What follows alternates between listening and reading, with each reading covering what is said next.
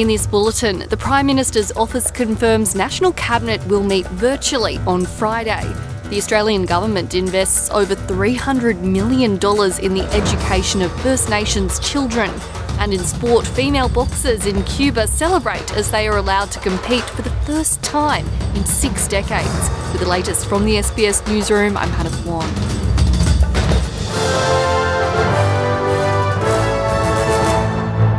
The Prime Minister's office has confirmed National Cabinet will be meeting virtually on Friday. Mr Albanese tested positive to COVID-19 yesterday, delaying plans for state and territory leaders to meet on Wednesday and discuss solutions to tackle high energy prices. The energy price crisis will be the National Cabinet's key focus at Friday's virtual meeting. The Australian government is investing $334 million in the future of First Nations children. The Minister for Indigenous Australians, Linda Burney, will announce the funding at a meeting of State and Territory Ministers for Indigenous Affairs in Hobart this afternoon.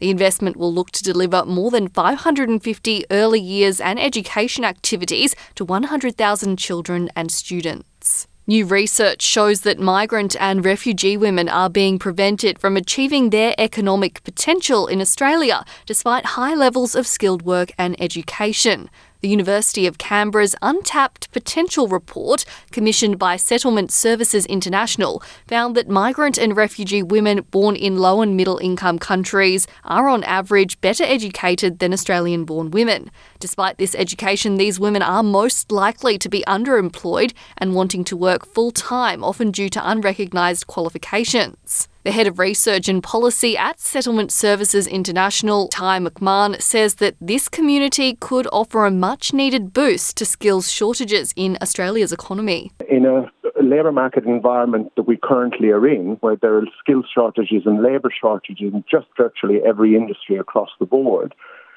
strikingly, for example, 95% of refugee women wanted to work more hours. That's not the narrative that we often hear around refugees or around refugee women. The United States Defence Secretary has welcomed Australia's Deputy Prime Minister and Minister of Defence at the Pentagon. Richard Marles and Foreign Minister Penny Wong are in Washington to attend the Australia-US ministerial consultations, the two countries' principal bilateral forum.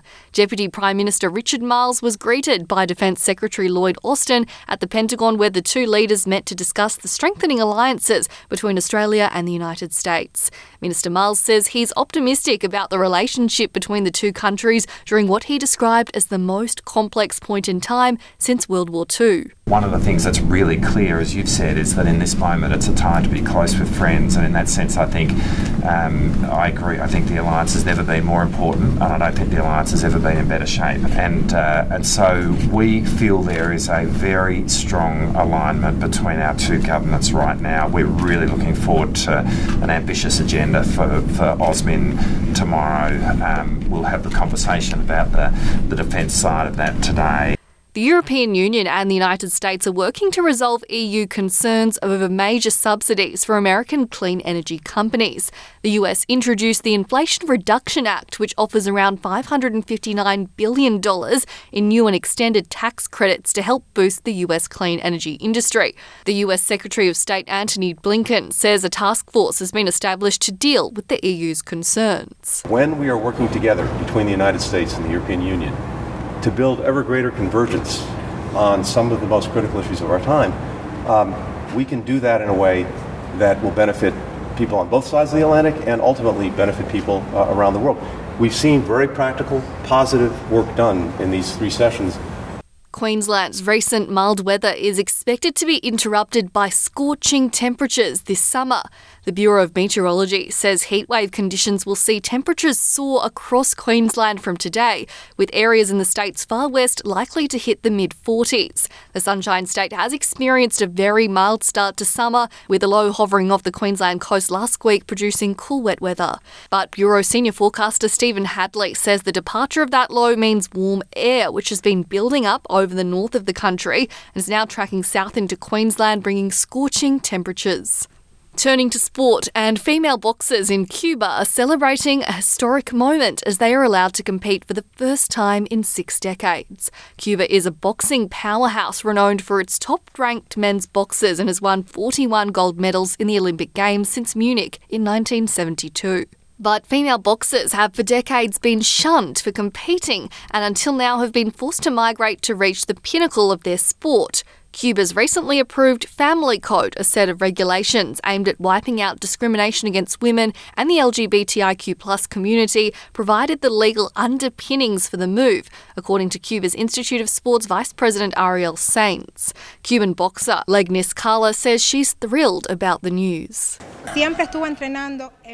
I have always trained thinking about the possibility that they could make it official, that it could be approved and that women would be allowed to box.